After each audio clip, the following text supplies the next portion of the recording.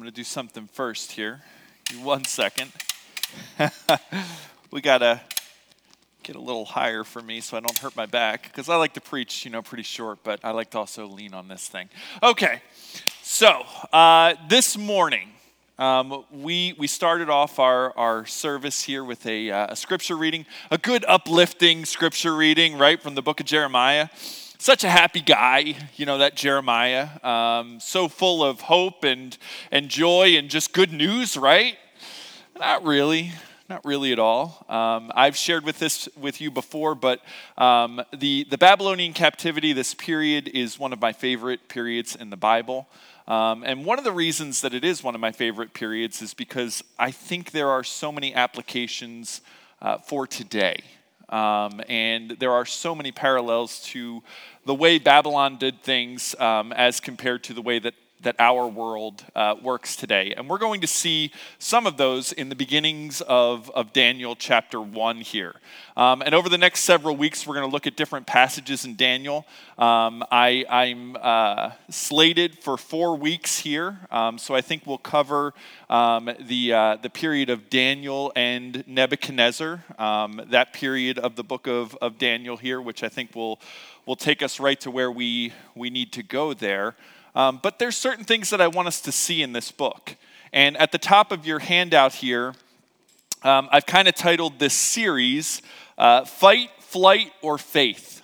These are the options that we have when we are faced with a nation like Babylon.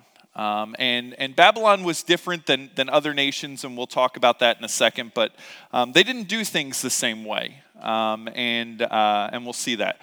But I do want to kind of step back for a second and just give us some background on the Old Testament as a whole.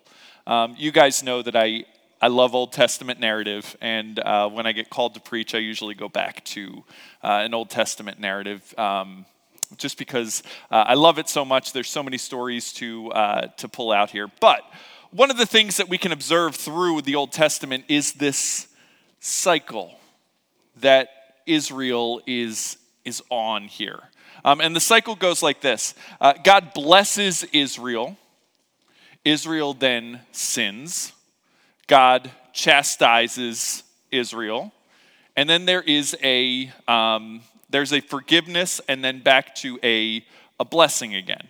And this cycle repeats itself over and over and over again in the life of Israel as we read the Old Testament and this family of Abrahams to the nation of Israel to the Egyptian captivity or occupation there, and then finally to the Babylonian captivity here. And it's going to continue for Israel throughout the Old Testament here.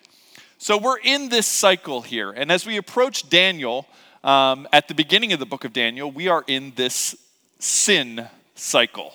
Okay, we are in that portion of it. So first, Israel was blessed, then they sinned, and now we're transitioning from that sin into the chastisement of that sin.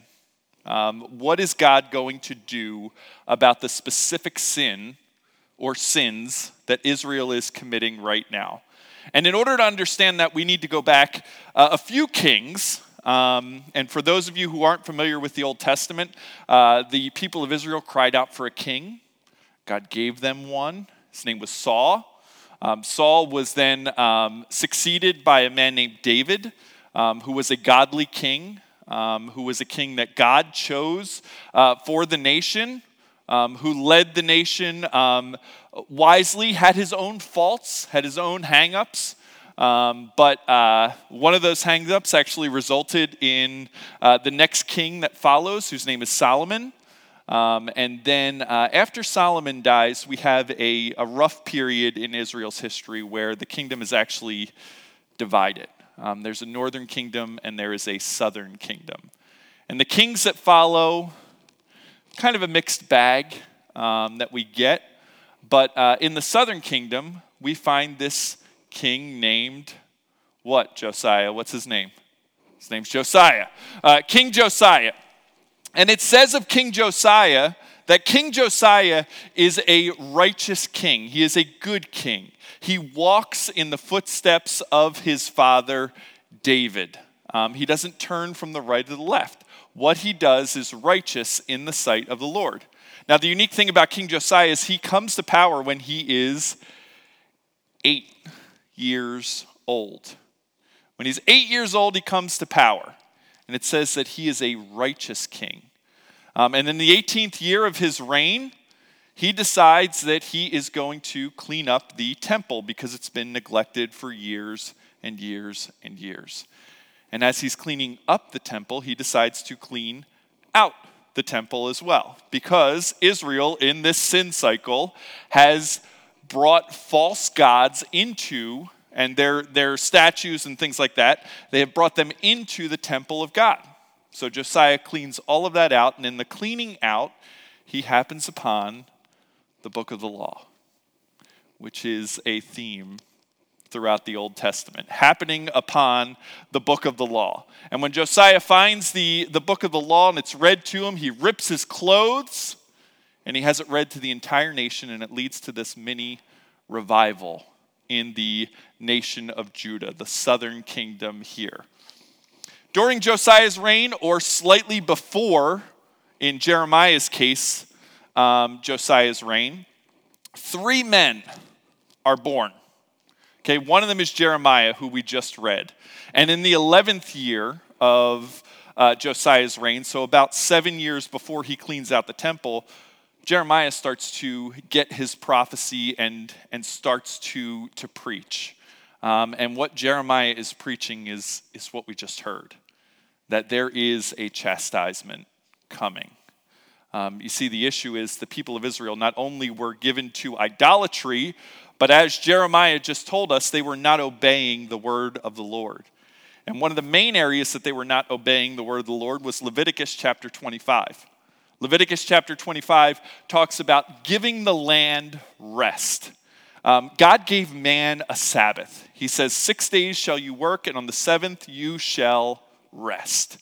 God would tell us again, time and time again, that the Sabbath was not made for God. The Sabbath was made for us. It was a gift to us. It was a time of rest for us, so we would not work ourselves into the ground. In Leviticus chapter 25, God says, hey, not only do you need a rest, the land needs a rest. So for 6 years, you will work the fields, but on the 7th year, you will let it rest. Well, money is a powerful, powerful thing in people's lives, and greed and security is a powerful thing. And that 7th year had the ability to get a little bit lean. So after the Egyptian captivity for 490 years, Israel did not let the land rest. And God said, my word is true. And when I say let the land rest, let the land rest. So God does some quick math, which is not difficult for him. He says 490 years divided by 7, 70 years. 70 years you will be in captivity in Babylon. And the people of Israel and Judah should know this is coming. It's coming. You can't stop it. It is coming for you. So Daniel is one of these individuals. He is born during the time of Josiah's reign here.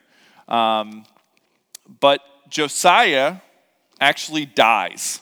They get into a conflict with Israel, and one of the pharaohs of Israel actually has him killed in the midst of a battle. And we get back to this cycle of difficult kings, and we come to a king named Jehoiakim. And Jehoiakim was not a righteous man.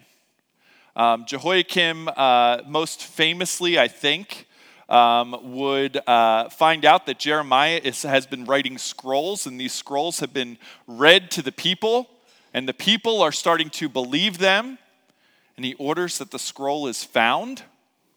He finds the scroll, he listens to what it says, and he repents. No, he doesn't repent. He has it torn up And then he throws it into a fire and he burns it.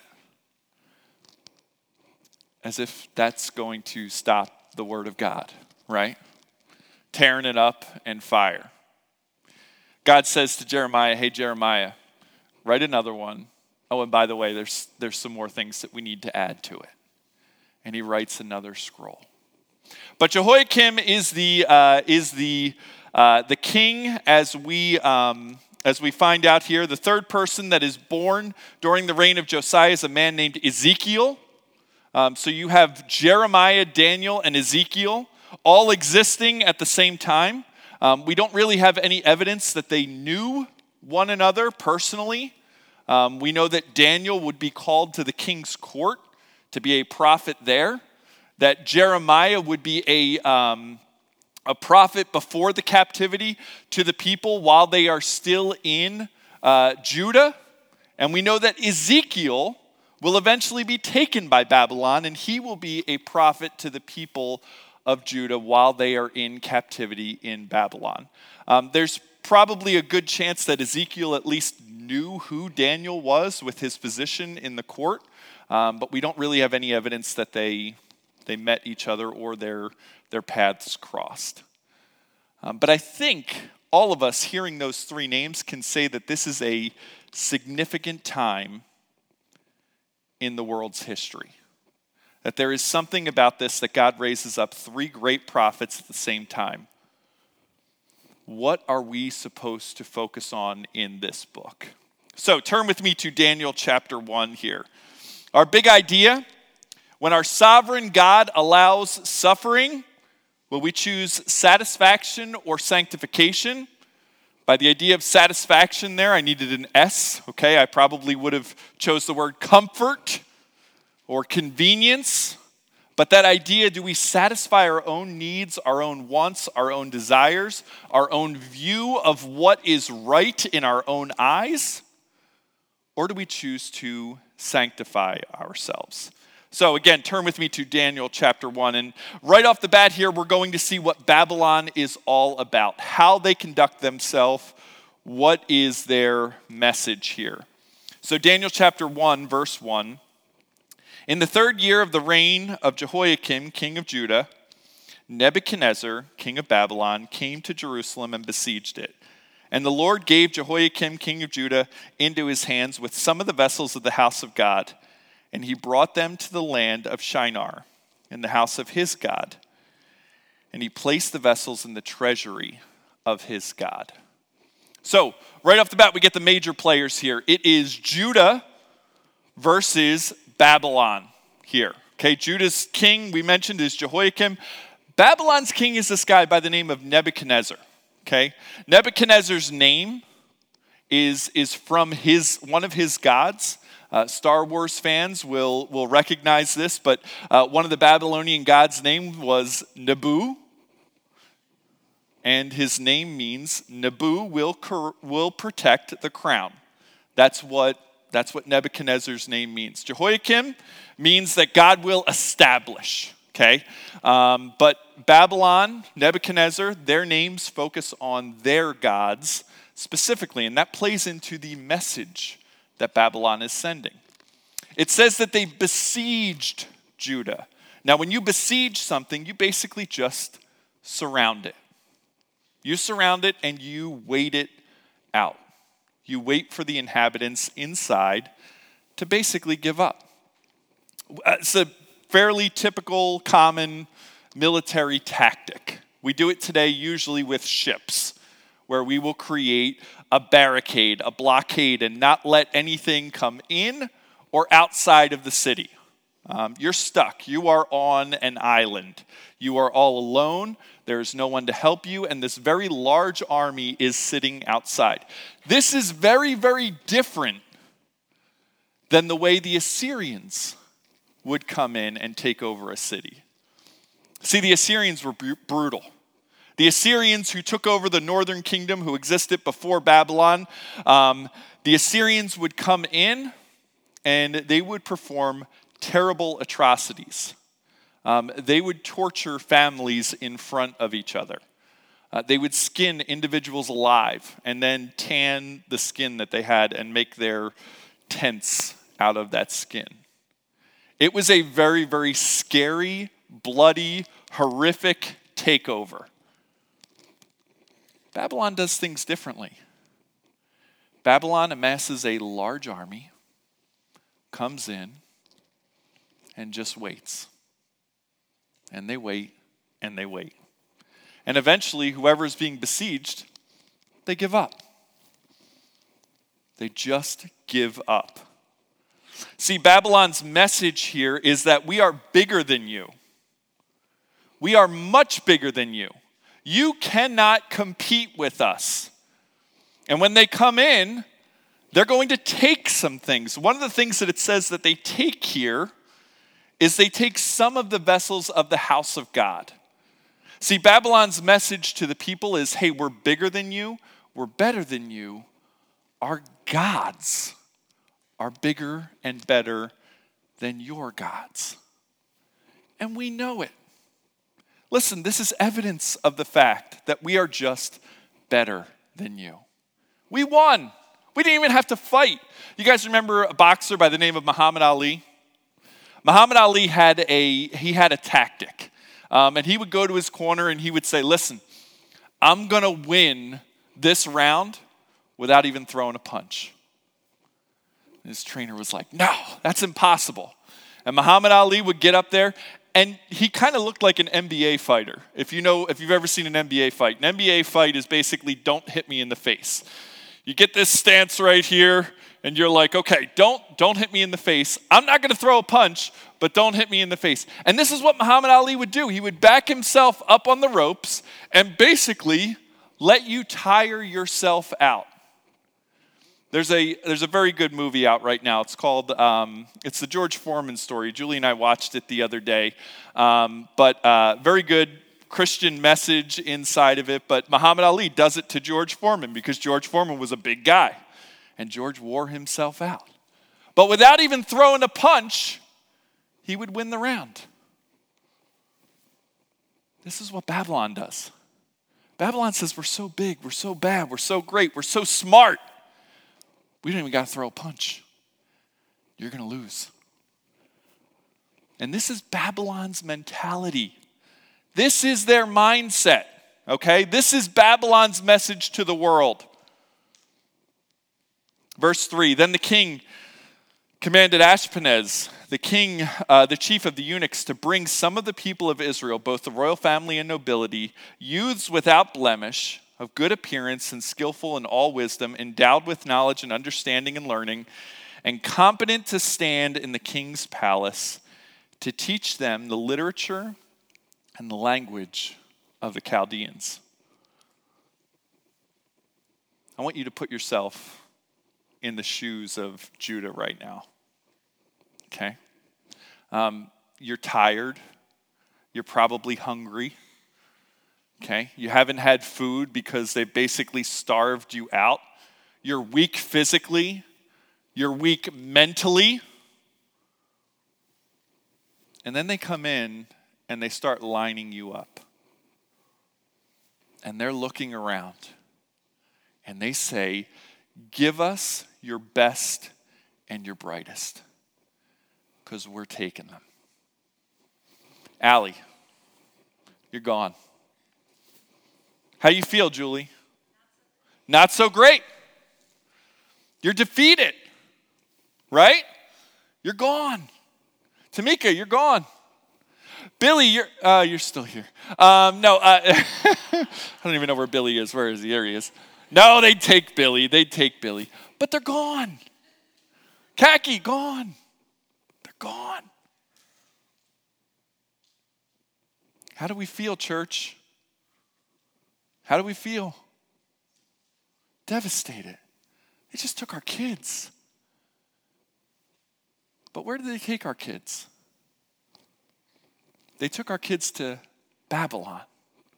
They're going to train them. They're going to educate them. I want to give you a picture of Babylon. Babylon is the ancient, modern-day equivalent of Disney World. It is the most beautiful city that you have ever seen. The walls of Babylon, some estimate to be over 300 feet tall, 30 feet wide. They're adorned in these beautiful, opulent gates that are created. There are museums around the world that have recreated these gates. They are just absolutely amazing. There's a river. Oh my goodness. The Babylonians redirected the Euphrates River around the city to create a partial moat around the city, and then redirected the river again to run through the city. It's 14 miles wide by 14 miles long. It's a big square. It's got several walls inside of it. This would be the most secure place in the world from a worldly standard. There are turrets all around the outsides of the walls. The gates, again, are just beautiful as you walk in. Again, Disney World. And then in the middle of the city is this giant ziggurat that's covered. A ziggurat's like a stepped pyramid. I call it a poor man's pyramid, but it's not. It's a stepped pyramid, and it's got all of these lush greenery that's just hanging all over it. Things that these people had never seen. And our children are walking in. And remember the message. We're bigger. We're better. We're smarter. Our gods are bigger than yours. Our cities are better than your cities. They're going to try to indoctrinate these kids, but they're going to do it in a sly way. You see, Babylon doesn't want slaves. Babylon wants citizens.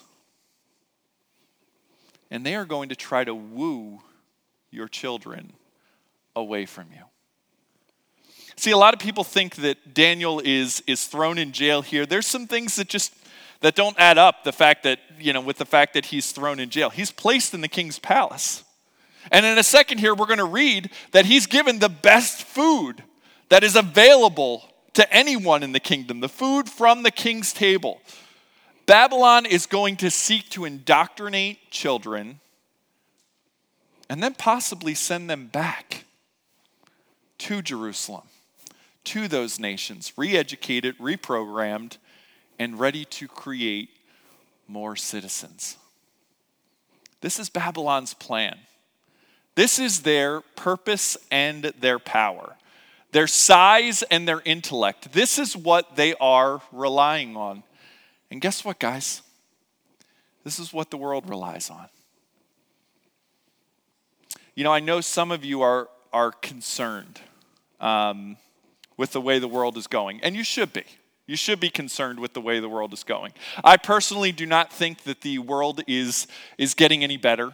I don't think that we are returning to good biblical principles in our nation here. I think that we're going the wrong direction. And some of us think, hey, you know what?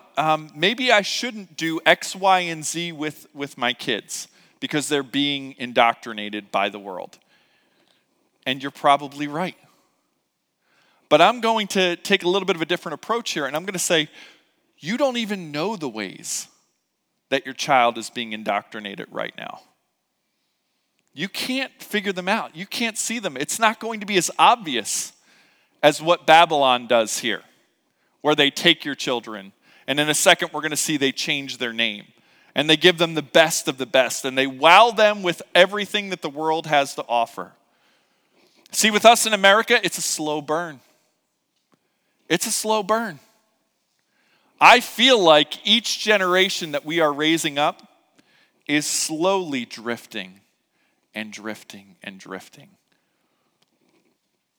How do we respond as Christians when we see ourselves slipping?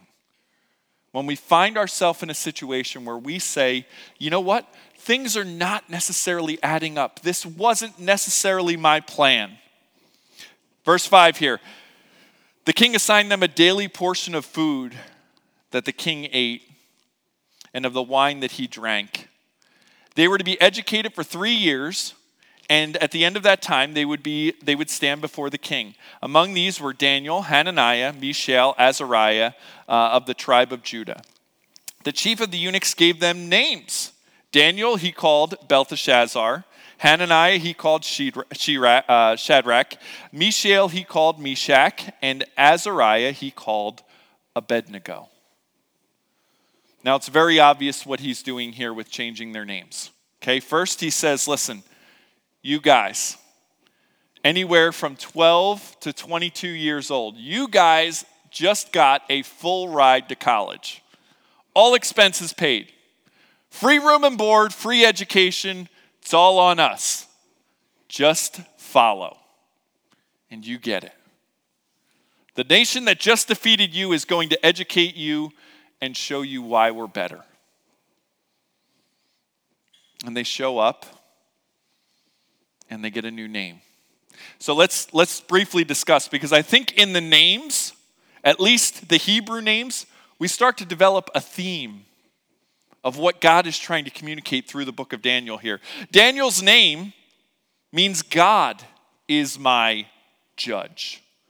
Din El, God is my judge. That in Hebrew is what it means. His new name means the treasure of Bel, which was one of the Babylonian gods here.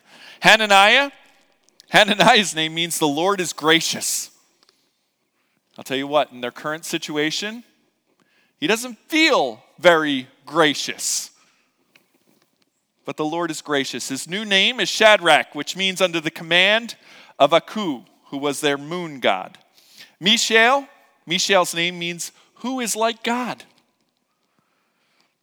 Meshach, who is like Aku. Azariah's name means the Lord helps, and Abednego means that he is the servant of Nego or Nebu. Change their names. This is not a new tactic. This had been happening for years and years and would be continued on for years and years into modern day times. You only need to look back at World War II to what the Nazis did to the Jewish people. They came in and they didn't just change their names, they completely dehumanized them and just gave them a number. And they said, this is your number. And they took that number and they tattooed it on their arms. This is a tactic, erasing everything from their culture. This is what Babylon wanted to do. And I'm going to tell you this, guys. This is what the world wants to do to us. It wants to erase our culture. It wants to erase our reliance on God. The world wants to tell you, hey, those are outdated, outmoded. We no longer listen to them. It's not relevant for today. Those were thousands and thousands of years ago. How can you apply those principles to today? They want to do everything they can to discredit the word of God. And this is what Babylon is trying to do to Daniel, his three friends, and everyone else that they took from Judah. Now, mind you, they didn't just do this to Judah. This was every nation that they conquered. They wanted to spread the Babylonian way of life. They wanted citizens and not slaves. But we jump to Daniel chapter 1, verse 8 here, and we start to see that Daniel has a purpose, that God's man is on the scene here. Daniel's purpose and God's power. How is it going to work in the face of this insurmountable mountain that they're trying to overcome here? And we read in verse 8, it says, "But Daniel resolved that he would not defile himself with the king's food, or with the meat, the king's food, or with the wine that he drank. Therefore, he asked the chief priest of the eunuchs to allow him not to defile himself." I want to step back for a second here, and I want you guys to realize we have this mentality sometimes that when the heat is on, when push comes to shove, we're just going to turn it on. Like, we'll be ready. When I was in Ohio, we had a young man who wanted to be in the military. He wanted to be a Marine. And I spoke with his mother about some issues that he had. And this individual wasn't really punctual. He wouldn't get up on time. He never cleaned his room, never made his bed. His grades were so-so. He wouldn't follow through on the things that he said. So I sat him down in my office and I said, "What do you want to do with your life?" He says, "I want to be a Marine." I said, "You'll never make it. You'll never make it. When are you going to start acting like a Marine? When are you going to have some self-discipline in your life?" "Well, when I get there, I'll just be ready." You won't. Those of you who have done something difficult, ran a marathon, for me, even, if you've run a 5K, because I can't do that. If you've run around the block and not got winded, you know that it takes training. You don't just jump into a marathon. You don't just go from me to, 28 miles or however long it is. You don't do that. How far is it? 26.2. See, I don't even know. That's how much I care. You don't just jump into it. You don't just jump into it. You have to train for it.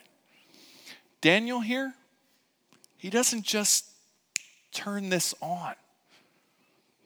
This is something that has been ingrained in him. And most scholars believe he's 15 years old. It's been ingrained in him. This is a strategy, a tactic, a lifestyle, a characteristic that he has honed over the years. See, it's important to remember that when Daniel was born, there was a good king in Israel, or in Judah. There was a good king. There was influence for him to be able to read what God is doing. See, Daniel knew something that maybe most of the other captives around him did not know or believe. He knew that there was a prophet named Jeremiah that got a message from the Lord that said, for 70 years, by name of the country and the king, you're going to be in captivity. And what does Daniel do when the world's view, when Babylon's view presses up against what the Lord has said, what the Word of God has said as far as what he should eat or drink? He gets a lawyer. And he says, "You know what? My rights are being infringed on. I'm upset." No. He runs to his other Jewish friends and he says, "All right, let's get together. We're going to start a mob. We're going to get angry. We're going to get mad. You know what we're going to do? We're going to write a strongly worded note and post it on the walls of Babylon." Many of you know where I'm going with this. No, what does Daniel do? Daniel draws a circle around himself. And he says, I'm going to choose not to defile myself. And then what does he do? He asks. There's nothing wrong with asking. There's nothing wrong with asking. He gently, politely asks. And in verse 9, and God gave Daniel favor and compassion in the sight of the chief of the eunuchs. Who gave him compassion? God. Who gave him favor? God. Daniel's one small request here is going to echo throughout the book and throughout his life. See, Daniel relying on the Lord, trusting in the Lord's word, is going to affect an entire kingdom.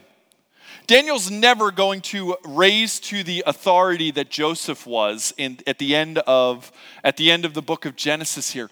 But his influence over the king and the king's decision is going to echo throughout the entire book.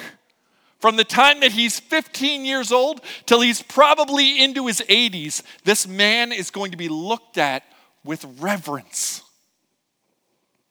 Because he is a prophet in the king's court, a prophet of the Most High God. And he drew a circle around himself and said, I will choose not to defile myself. And God chose to bless him for that. Why? Because Daniel knew the word of God. He knew that God said 70 years, and guess what? Daniel's not even out of the first year. This is day one on the job. Daniel says, hey, I got to eat to survive.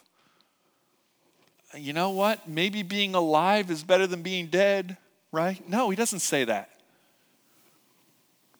He asks the chief of the eunuchs if it's possible for him not to defile himself. God specifically places Daniel here for a reason. We have the advantage of reading Daniel's entire story. We know how it ends. We just briefly talked about how it ends. We see how God did all of this. But again, this world is a rough place, and I have no idea what you're going through right now. I don't know how the world specifically in your life is butting up against the Word of God. But I think all of us need to ask ourselves, how are we responding to the world? How are we moving forward here in light of God's word and what the world is trying to accomplish? Are we like David? You know, you may be sitting here today and you may say to yourself, listen, Billy, I don't even know God. Okay, all I know is the world and the world system. And guess what? It's worked out pretty good for me so far. I mean, going with the flow, doing my own thing, trying to be the best person I can. You know, it's gotten me this far. There were plenty of people around Daniel who chose to compromise or who didn't know God that were thinking the same exact thing.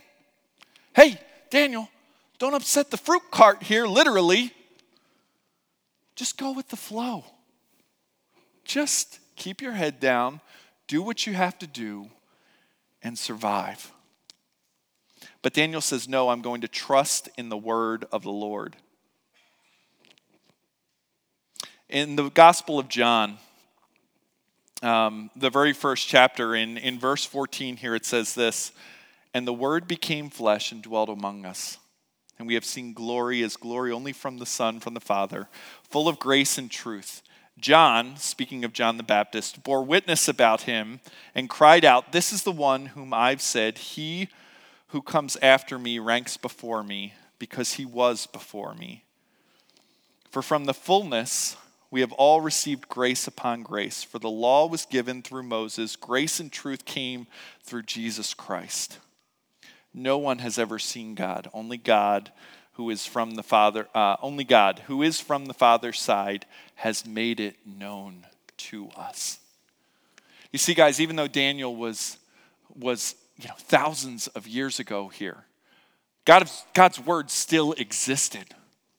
John tells us here that Jesus Christ is the Word made flesh. If you're sitting here today and you're saying to myself, listen, this is some guy who existed during the time of Babylon here, and sure, he believed some words that were before him, that some prophet came and they said, and then they eventually came true.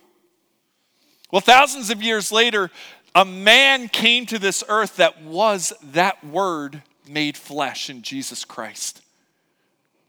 As we sit here today, Daniel's story rings true in our lives. Are we going to trust the word of God? You see, Daniel's prophecies here, they're not just about Babylon. Daniel at the end is going to go through the rest of human history. And he's going to say eventually a mountain will come and crush all of these other kings. And that mountain is God himself. The kingdom is his kingdom. And the king of that kingdom is Jesus Christ. See, everybody reads this book of Daniel. There's a lot of people that read it and they're like, oh, this is apocalyptic. It's all bad news. It's this, it's that. It's fire and brimstone. It's terrible. I see it as a message of hope and joy. That even though in this world we can struggle, there is a hope that we have. And I'm telling you today, if you don't know Jesus Christ as your personal Savior, he is the Word made flesh. He is the one that we need to trust today. When the world butts up against our Christian beliefs, what the Word of God says here, we need to draw a circle around ourselves and say, no, I'm not going to choose to defile myself. Because that's what Christ did. Christ challenged not only the world's standards, but he also challenged the religious standards of the time. Jesus Christ came to this earth, lived a perfect life, and died for each and every one of us. How do I know that? If we read a few chapters later in John, it says, for God so loved the world, in John 3:16, that he gave his only Son, that whoever believes in him should not perish, but have everlasting life. For God did not send his Son into the world to condemn the world, but in order that the world might be saved through him. Whoever believes in him is not condemned, but whoever does not believe is condemned already, because he has not believed in the name of the only Son of God. And this is for us in our passage here. And this is the judgment. The light came into the world, and the people loved darkness rather than light, because their works were evil. For everyone who does wicked hates the light, and does not come into the light, lest his works should be exposed. Guys, I'm going to be honest with you. Babylon's system here, our world system here, if you're in love with it, you're in love with the darkness. There were many people during the time of Daniel here that saw Babylon. They saw what happened. They saw it with their eyes, and it was attractive to them. They saw a way for them to advance themselves, to grow in this kingdom, to be somebody someday. And listen, this is what America's all about, right? Come on, strap up your bootstraps. Get ready. If you work, it's yours. If you're ambitious, you can do it. You make yourself what you want yourself to be. You can do anything. I certainly believe that. I've had a million jobs. No, but it's like you can do whatever you want. Are you in love with the darkness? You know, there have been many people that said, if I ever set foot in church, oh my goodness, the whole place would just burn down. You know why people are afraid sometimes? They're afraid because they're going to be exposed. I'm here to tell you today, if you don't know Christ, this verse here says you're already exposed. You're already condemned. Jesus Christ came to set you free. The way to be set free is to believe the word of God, just like Daniel did. That's for you who don't know Christ. Christian now, I'm going to meddle. I'm sorry, I'm going to meddle with you here. We have a responsibility to obey the word of God, to trust and obey the sovereign word of God here. Okay, that is our call, that is our mode of operation, our way of life here. But if we're honest with ourselves, the way that we conduct ourselves sometimes is the very reason why people don't want to obey the word of God. You just turn on the television, you turn on the news, and you hear story after story of religious leader who fell from grace. They had a moral failing. And we look at them, and automatically we just cast them off. We write them off. We're like, oh, they're terrible, they're awful. And then we have a bunch of pastors who get up and they preach not the word of God, they preach against these individuals here. But I think all of us right now need to just draw a circle around ourselves. And we need to say, listen, is the way that I'm conducting myself a hindrance to the gospel? When God allows these struggles to happen in our lives, do we fight mean and ugly? Do we complain about it? Do we try to fight against it? Does somebody almost lose an ear over it? Right? Do we run away from it? Do we avoid it? Do we find ourselves in a situation where we think to ourselves, listen, it's better for me to live to fight another day. And if I have to stand here and lie, I'll stand here and lie. But all of a sudden, we hear a bird. And we turn and we look. And we realize the very thing that the Son of God said about us is true. And we run away crying. Oh, friend, if you're angry today, if you're in a fight, draw back. Draw the circle. Do what the Word of God says. Trust and obey. Don't run from the problem. There's no need to fight. There's no need for flight. You need to act like Daniel and have faith in the God who can rescue you. Now, those of you who are Christians, you know I'm obviously talking about Peter. And on the night he was betrayed, he took bread. And we'll talk about that in a second. But on the very night he was betrayed, Peter did both. He tried to fight. And then after he fought, he followed and wound up running away. The good news of that story, though, is that Jesus comes and forgives. How are we conducting ourselves as Christians? Do we look like Daniel? Let's look at the results here of what Daniel was able to do here, or what God was able to do through Daniel. And God gave Daniel favor and compassion in the sight of the chief priests and the eunuchs.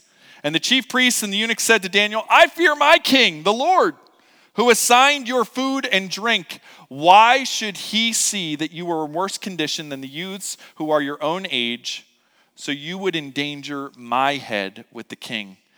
And Daniel said to the steward of the chief and the eunuchs and had assigned over Daniel, Hananiah, Mishael, and Azariah, test your servant for 10 days.